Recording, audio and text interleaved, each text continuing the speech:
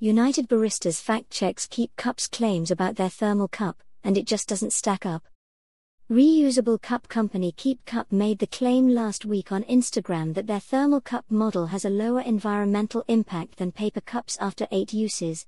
The post raised eyebrows and disapproval in private messages amongst people who know about such things.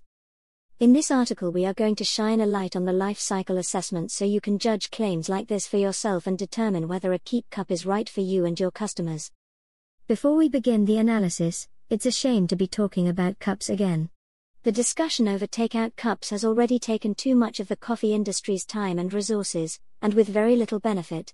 As will become apparent, the difference between the best and worst scenarios is so small compared to the scale of the challenge before us, that it is impossible to prevent climate change through cup selection.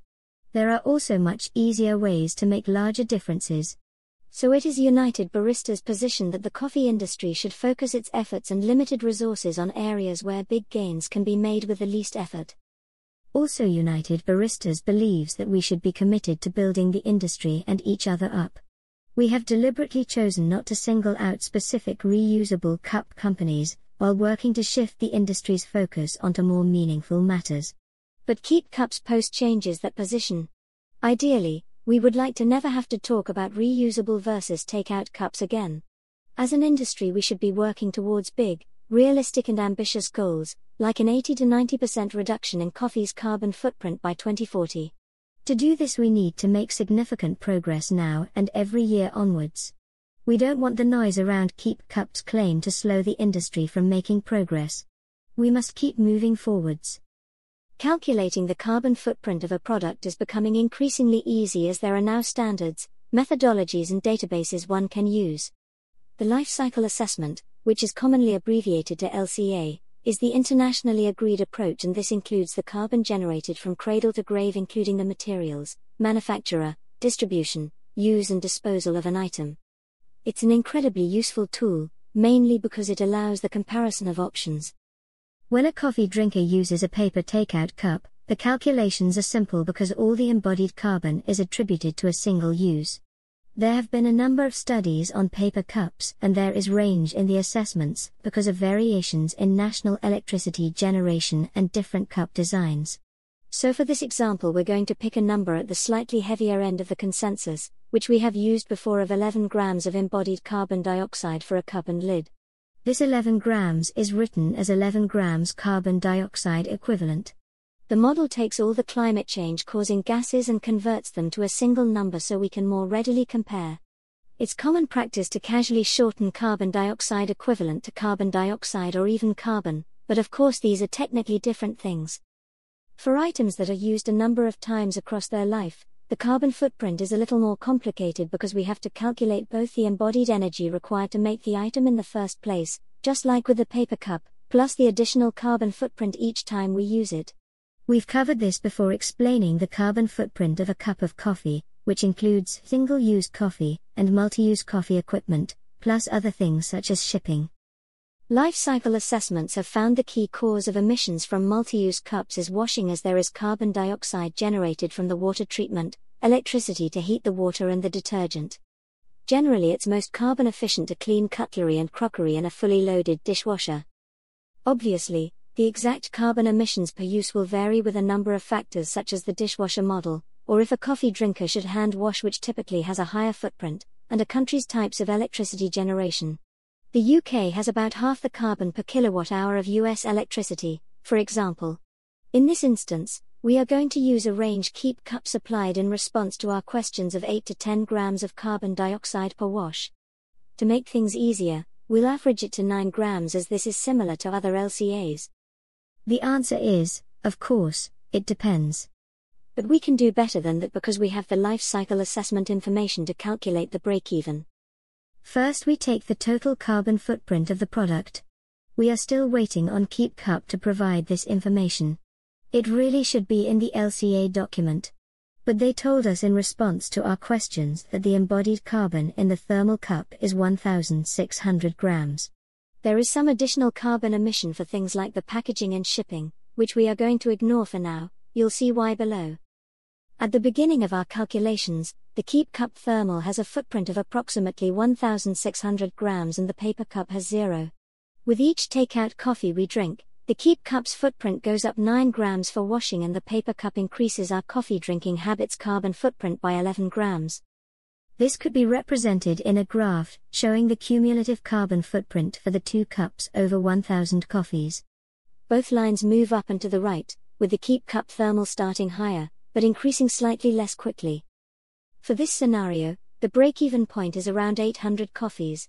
We can work it out as we know that washing a cup, including reusable cups, emits about 2 grams of carbon less than the embodied energy in a paper takeout cup.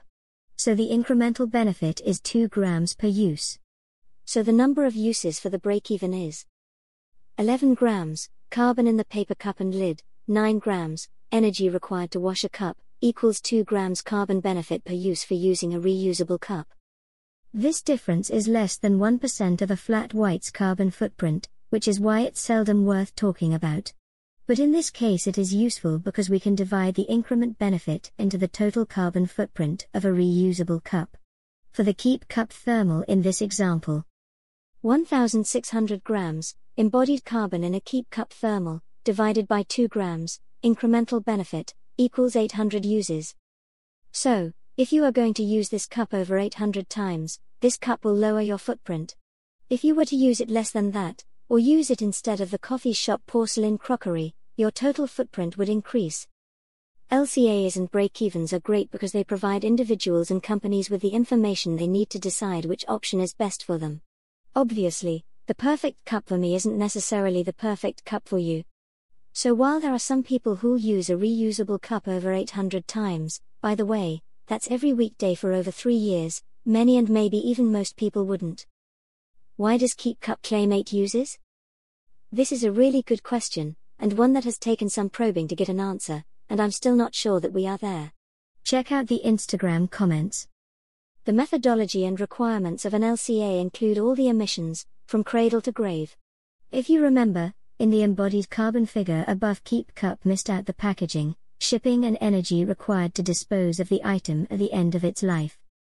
In this Instagram post, Keep Cup are actually stating that the packaging, shipping and disposal is equal to 8 paper cups alone. So, once a coffee drinker has used the thermal cup 8 times instead of a paper cup, on the 9th use the coffee drinker starts to get the incremental 2 grams of carbon dioxide benefit between washing and a paper cup. Confused? If you are, you have every reason to be. The Keep Cup post is an odd way to communicate an environmental break-even. And if you accept their logic, it would be more true to say that there is an incremental benefit from the very first use. Furthermore, the language in the post is vague, so it can easily be misunderstood to mean that the thermal cup has a total carbon footprint of 8 paper cups, which would be grossly wrong. If we use the above inputs and information from Keep Cup, the total uses to break even is 808. 8 uses for packaging, distribution and end of life plus 800 uses for the embodied carbon equals 808 uses.